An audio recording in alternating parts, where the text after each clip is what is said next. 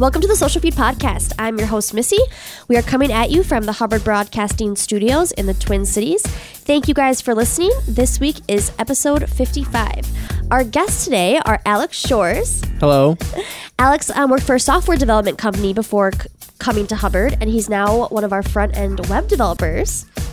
And he works on our station's websites, like huge sites like KS95.com, MyTalk1071, and then 1500 ESPN, which gets up to like 1.5 million page views per month. Pretty much. It's up there. So a lot of content going out on that site. We also have with us again Adriana Velez. She is our social media coordinator, and in her previous role, she was a digital marketing strategist, and she did things regarding digital marketing, but also web design. Today's episode is sponsored by Hey Orca. Hey Orca makes social media planning for agencies easy. Our team has used Hey Orca over the past year, and it has made our communication and content distribution process much more seamless as an agency. It's such an easy platform for us and our clients to use. The layout makes it a perfect tool for working both on a day-to-day and month-to-month basis. It allows you to lay out content in an easy-to-understand dashboard. Not only is that content calendar straightforward when plugged into Hey Orca, but when it's approved, that content is scheduled to automatically go out on all of your platforms.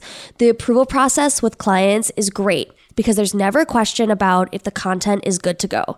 And it has not only sped up our communication time with clients, but it allows us to communicate with the clients directly in Hey Orca, allowing us to focus more on client communication in the tool versus tons more emails going back and forth.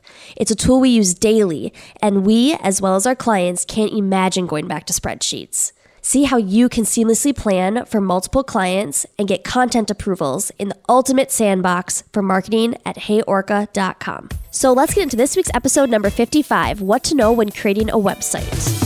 So it's great to have you guys on the podcast today. You both have some really great experience with website design, which I am not as familiar with. So I'm going to just pick your brains like crazy.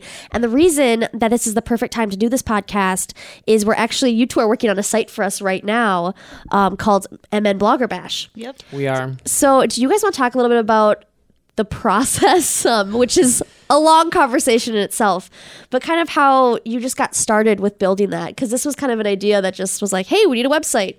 Where do you go from there?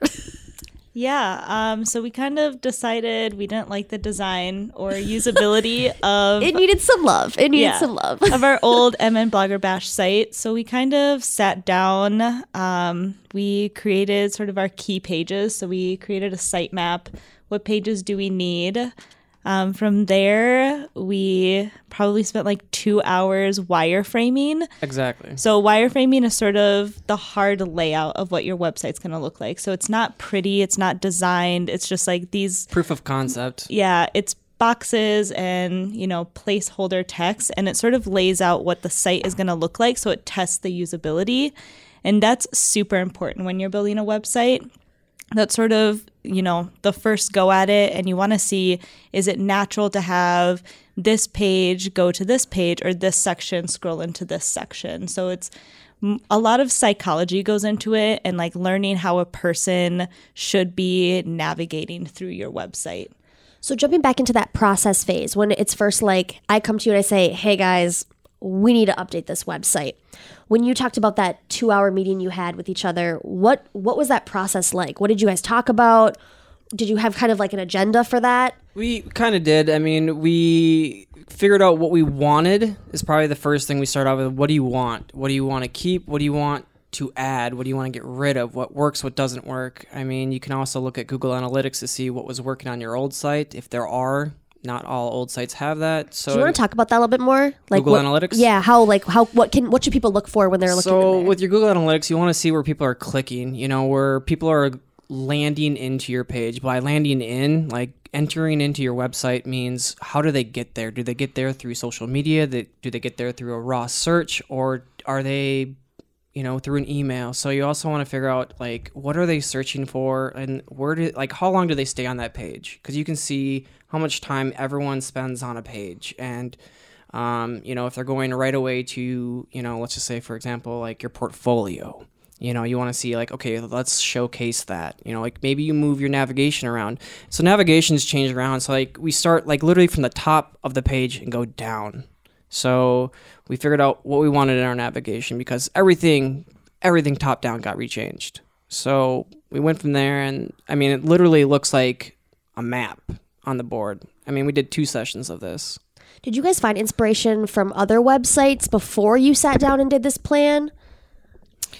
Yeah. Or was it kind of just like, nope, this is the idea I have in my head. Like, let's go with this. I think both. Yeah. I sort of researched other sites because I wanted to see, you know, test out different elements from other websites, but we wanted a whole new look. And for this, because it's an internal website, we can really sit down and push ourselves and our capabilities on a website, which is super cool. And just to like play around with things because it's not like a client website. It's something that we can just be passionate about. We have full range over it. One thing, going back to Alex, you're talking about the Google Analytics side of things. So kind of seeing what pages people are actually going to. Would you say if a page isn't being visited enough, you would scrap that page for the new site? Or would you say maybe that page was just kind of sucked? Both, all of the above, other. I mean, you have to think about it like maybe pages can be combined. Maybe content can be changed. Maybe it can be moved around. Maybe you don't need it at all, you know? So, I mean, it can be anything at this point. So, I mean, we did a lot of, we met a lot and tried to figure out, like, what is the best way to do this in the most efficient way with making the user go to where we want to go. You know, that's the other thing is like with the psychology part of this is like we get to control how people get to use our websites. So that's also the thing that's kind of fun where we're like, all right, you need to go here, iPath here, go here, go here. All right, now we want to take them here. It's like a roller coaster ride that they don't get to get off. Suck them in. I like Yep. it. I like Yes. it. So you have your planning session. You talk about, inspiration, sites that you like. You kind of figure out the navigation. And then the step from there, you talked about the sitemap. Or what exactly? The sitemap will be first because that will build out sort of what pages we all have. From there, we build out the wireframes of those pages. For wireframes, we didn't map out every single page, just sort of the key pages because it's kind of a template. So from there, a lot of pages will look the same where you have a header and then just body text and a footer and the navigation somewhere. They all sort of look similar. So we just sort of mapped out the most important pages. I call those pages pillar pages, sort of the key pages of your website. And those are really the pages when we looked at the analytics where people are spending the most time on, because those are going to be definitely where we want to focus a ton of keywords on there when we're building out content. And we want to make those pages the most amazing out of the rest. So on those pages, when you are building that, where are you building that in like Photoshop? How are you designing those pages? So you can use a lot of different sort of design softwares. You can do it in Photoshop. I know Adobe has XR. Yeah, so XD or XR. I will get that. Yeah, let's look look that up. It is Adobe XD-CC. It's Design Prototype Share User Experience. That one, and then there's also Illustrator. I mean, the other thing you can do is you can use a pen and paper. That's the easiest way to do it. It's free. Mm-hmm. Yeah, I also use an app called Sketch, which is a lot newer, and it's kind of like a lot of Adobe Creative Suite in one application. So I really like that. And you can sort of integrate it with other things. So you can choose to design, the wireframes of your website, and then from there design the actual website with the graphics and the fonts and everything. And you can automatically export that into a website called InVision. And with InVision, it sort of takes your design and makes like a prototype website of it, so you can kind of put in interactive elements so you can see how things are going to work together.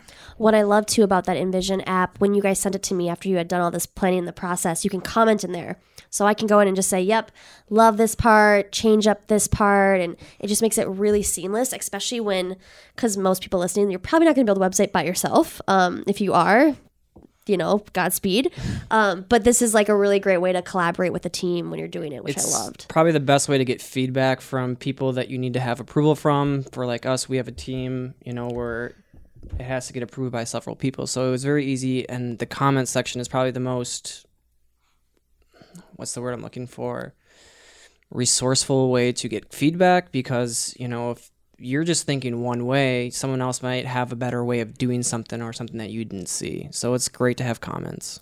So after this process now with the Envision app and like going through and making adjustments with that, what's the next step that comes after that? Kicking it to graphic designers so that they can, or website designers, just an actual designer that will pretty up what our hard wireframes look like. Give you a high fidelity mock-up. Yeah. Got it. And then, so with people like listening right now that are like, they're at that stage in the website or they're getting to that stage, what are things you would recommend for them? Like, should they have high quality photos in that section of it? Should they take photos of themselves? As far as like take photos themselves, or like, should they use think stock photos? What do you recommend?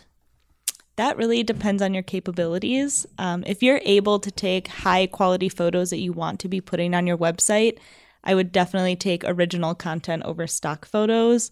Agreed. If you're not able to do that, then I would lean towards stock images as well. But especially if you have, a meet the team section, you don't want the team members to be stock photos. You definitely want that to be actual photos. But when you're designing, regardless of the photos that you're using and where they're coming from, you want to make sure that they're sized correctly, because when you hit development, you want those images to be the right size so that your page load time is really fast. If you have too large of images, it takes forever to load a page, and that's how people exit out, because they're like, no, this is taking 20 seconds to load. I'm not going to sit here and wait for it. And then if they're too small, they show up super pixelated. So the most important thing is making sure that your images are sized right. So like with Facebook, when I place ads, because I'm more in the social media world, you can upload your photos to Facebook and it'll tell you if it meets Facebook's qualifications. Is there something like that for websites? There is. There is one that I learned about earlier this year through a webinar, and it's through Google, and it's called Google Lighthouse. So it's Chrome users. I will pull it up. So when you go to a website or your website, I will go to ours at Hubbard Interactive. Oh my gosh, this is amazing. While you're putting that up, it literally is like tools for web developers from Google, and you can upload. This kind of changed my world too with how this is done, because I had no idea this existed, even though being a longtime Chrome user. It makes things easier, and it gives you a whole, like, a report card, if you will. Right here. Identify and fix common problems that affect your site's performance, accessibility, and user experience. And the nice thing about it is that it will literally run the audit for a desktop version, mobile version, and it'll give you a report card of how you did. That's amazing. So everyone listening, go check that out right now. And it's free. See what your website, see what it says for your report card. I love that. Because I know that's one big thing too. It's like, you had this beautiful idea and you're like, oh, this is how I want to do it. And then it's just nice to be able to test it before you do a full launch. Mm-hmm. So as far as the design goes, you've finished that up. And then you also had mentioned before that, keywords were part of this process too. So what time during this process are you inputting keywords for SEO purposes with Google? So for this site, for MN Blogger Bash, another coworker of ours, Tori, who's been on this podcast a lot, she and I sat down during the sitemap and wireframe stage. So right away when we started the site, we sat down, created keywords. The reason that we do that, I'm a big, developing a site and creating a site that is around what the consumer's needs are. So a big thing is content. So I would like to design a site focused on content, not create content focused on a website. So instead of creating a template to, little boxes and you can have 3 sentences in this section, sort of create that content and then design around that. So content's sort of done throughout the entire website build. So Alex, when he's developing a site, probably won't input all of that content until one of the final stages. So he'll have it all created, and then I'll hand him the content. We make sure it fits, and then we just roll that out.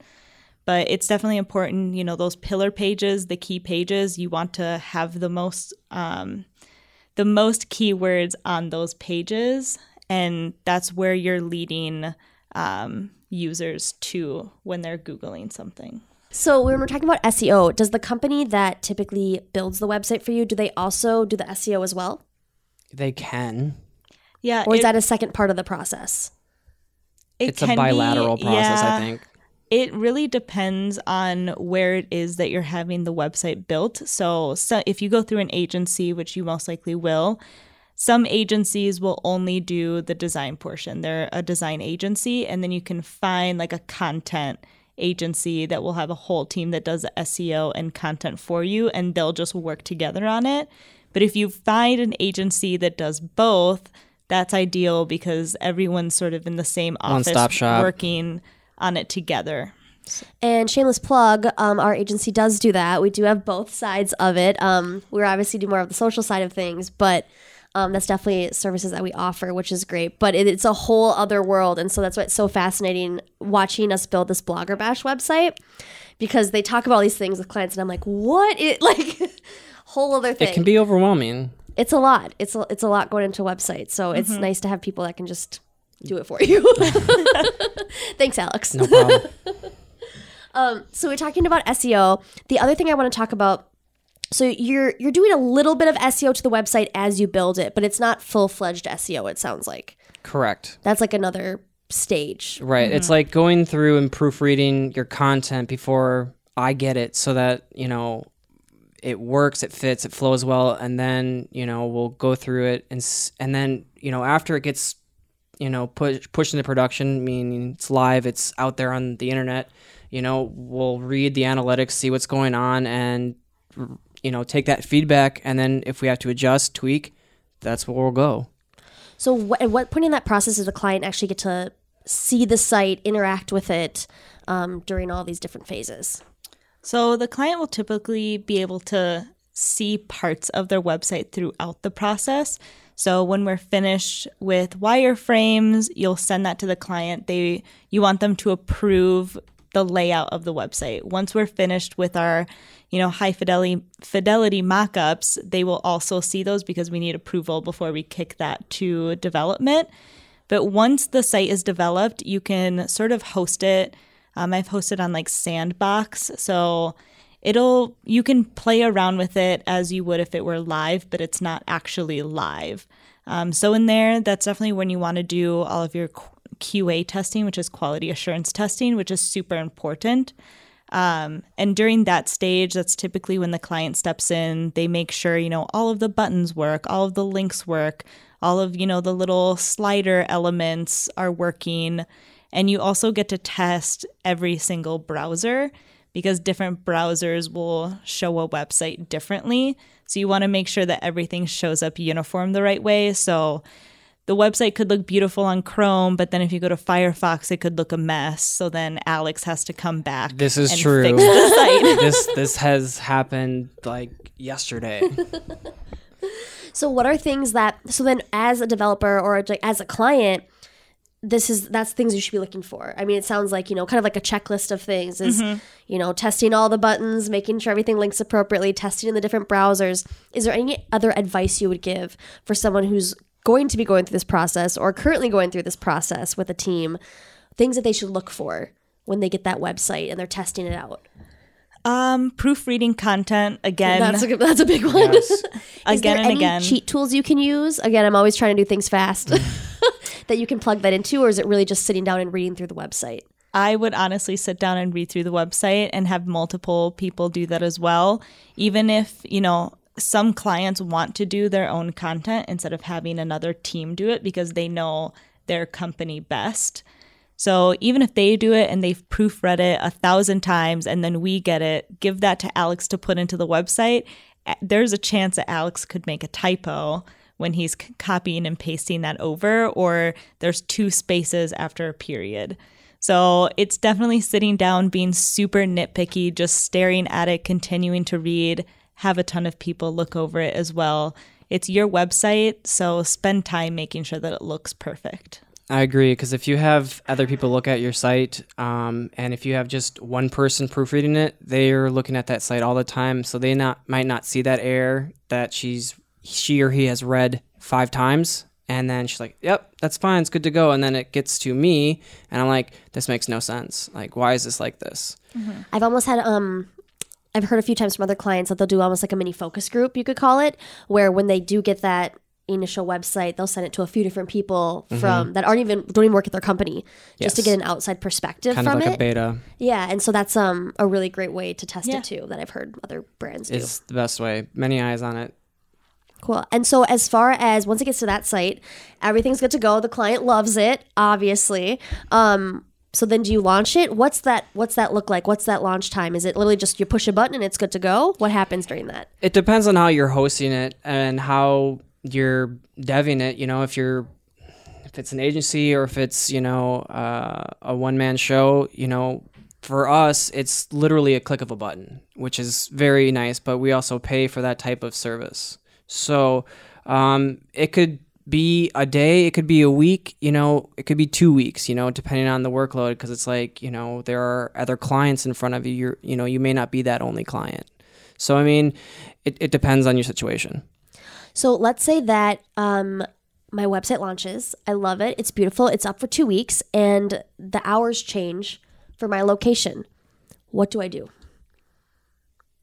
Contact us and we'll Should fix it be built in? Because I know there's like certain types of like WordPress, for example. Correct. Is there certain tools out there that I can update it myself? Should people build it in a certain tool so they don't have to go to a developer every time? What's your advice on that? So my advice on that would be a question that would be brought up during probably after wireframing, where it's like, who's going to maintain this site? Who's going to do all of the maintenance? Is it going to be the person that developed it? Is it going to be the person that designed it? Who is it? You have to figure that out. Now, if it's someone that knows what they're doing, you probably don't have to do the next step, which is, kind of put child locks on it and lock down the site where it's like you can't mess it up. That would be my biggest concern, is giving over the keys and like, oh, I just totally messed up my entire sidebar or something like that. It does happen, and it's probably the most unflattering, crushing, soul-crushing feeling in the world. You spent, hours upon hours, 100 hours on a site, and then all of a sudden they're like, I broke it. And so there are mechanisms in place where you can lock certain pieces of it so the client can just update the things that need to be updated. Correct. So when clients are, that's something, those listening, you can request that. Yes, you should request that. There's a free plugin through WordPress called Advanced Custom Fields. You're going to have to kind of know what you're doing. It's PHP, HTML, but that one you can at least lock it down. And then the other one with WordPress is you can change user roles. So there's super admin, editor, subscriber, author. So, I mean, there's different ways to do this. And there's tons of articles out online. So when you are, and Alex, since you work on websites, like we have smaller clients that we work with, and then you have like 15 or ESPN that gets, over 1 million page views a month. What are things that people should be aware of when getting that type of traffic to their website? Are there certain features that they should have, things that they should know about? Could the website go down if it gets too much traffic? Oh, absolutely. Absolutely. I mean, the other thing you have to figure out is, hosting. Who do you want to host with? And now, I started doing development work 15 years ago, and now there's like 100 places to host things. So you want to find a reputable place that can host it, back up your site, and has great customer support, because if your site goes down at 1 a.m. and you're an e-commerce site and you have a big sale, Black Friday, you're going to need to call someone to fix it. Is there any hosting sites that you would recommend? Media Temple would be my first one. I've had good luck with them. It's where I host my stuff with personally. The other one that I've hosted with is GoDaddy. I've had good luck with them. I feel like GoDaddy's the big daddy. It's the big one. It's been around. There is Squarespace. There is... So Alex hates Squarespace. But Adriana, you host your blog through Squarespace. I do. So, I mean... again, talking about the different types of sites out there. For a smaller site like, if it's maybe more blogging or maybe more community focused, if your budget's smaller, yes, go through Squarespace. GoDaddy also does this. When you say smaller, like what range are you talking about? Like if you don't have like $1,000+ to go develop a website, you're gonna have to go to a place that can do it for you. So Squarespace could be a great option for that. Yeah, absolutely. Got it. If you're on a really tight budget. Cool. So if you're $1,000+, that's when you should maybe start looking at WordPress or something that's more customizable. Start looking at having an actual developer do it. So a lot of those listening probably already have a website because it's 2018. But one thing is, if they are building a website from scratch, what's the difference between, starting from nothing or changing up something that's already there? Is your process different? Is it the same? Yes and no. I mean, if you're rebranding, you're probably going to do a whole redesign, because if you're going to just rebrand your logo, you probably don't need to do a whole website. But if you want to change, here's an example. American Airlines just redid their logos after like 50 years. And it was a very iconic, well-built logo by a famous designer whose name escapes me right now. But you have to think about that.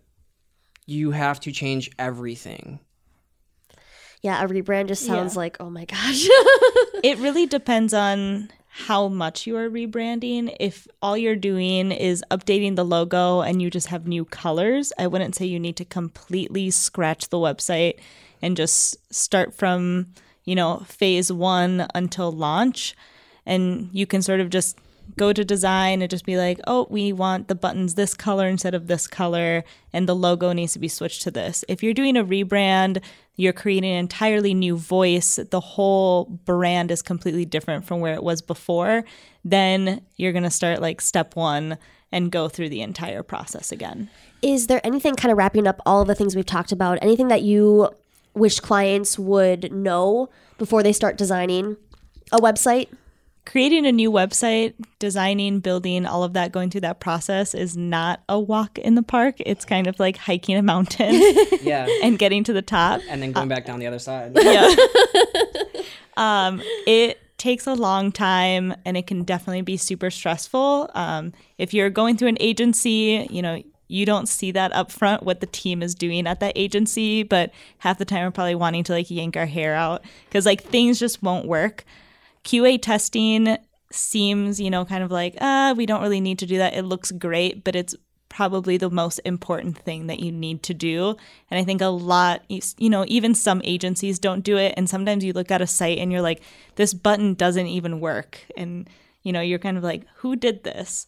So definitely be prepared to spend a ton of time testing your website. And even once it's launched, after you've tested and it worked perfectly, it could not work when it launches. Something could go wrong with, who's hosting it, and that's not on you. So even if it's launched, just be prepared to be communicating with the team that built the website to sort of fix all of those odds and ends that, aren't perfect when you launch. A website isn't always perfect. You're always improving it, changing it, because you might change your mind after it's completely built, and that's okay. Be patient. Patience. Patience is the number one. Patience and open-mindedness, it sounds like. Be open to new ideas and new features that are available. Don't be afraid to change things, leave what's in the past and move on to something new, because it might open doors that you didn't know were possible. One thing, too, that I'll kind of wrap up with as well is, there are a lot of beautiful websites out there. You don't need to copy exactly what those people do. Be different, stand out. Just because that website looks really great, you don't have to copy someone else's work. Like, you can make it your own and make it fit what your clients need, because it's not going to be exactly what another website is that's going to fit those needs. Yep. Correct. All links we talked about in today's podcast will be in the show notes on episode 55 at socialfeedpodcast.com/EP55. Make sure you subscribe to the Social Feed Podcast with Apple Podcasts or your favorite podcast player to get a brand new episode delivered right to you every Wednesday. Thank you, Alex and Adriana, for being on today. This was super helpful. And as always, to our producer, Pat, who's microphoneless. I'm over here. We We will see you guys all next week. The Social Feed is a production of Hubbard Interactive, with music provided by Minneapolis-based artist John Atwell. Today's episode is sponsored by Hey Orca. Hey everyone, my name is Joe. I'm the CEO and co-founder of Hey Orca. We created Hey Orca for specifically two people, the social media managers on the agency side, and then the small business owners from the customer side. We put ourselves in the social media manager's shoes. So we created it from that standpoint, understanding what their workflow is going to look like. They have to create content, get approvals really efficiently. And then we step into the shoes of the customers. They're really busy. They need to look at things on the fly, on their phones, be able to approve stuff, not wanting to pick up another tool. And so when we created that, we always, ask ourselves, what does that optimal experience look like so that those two teams can be on the same page? How can we make an agency such a natural part of a client's team? See how you can seamlessly plan for multiple clients and get content approvals in the ultimate sandbox for marketing at heyorca.com.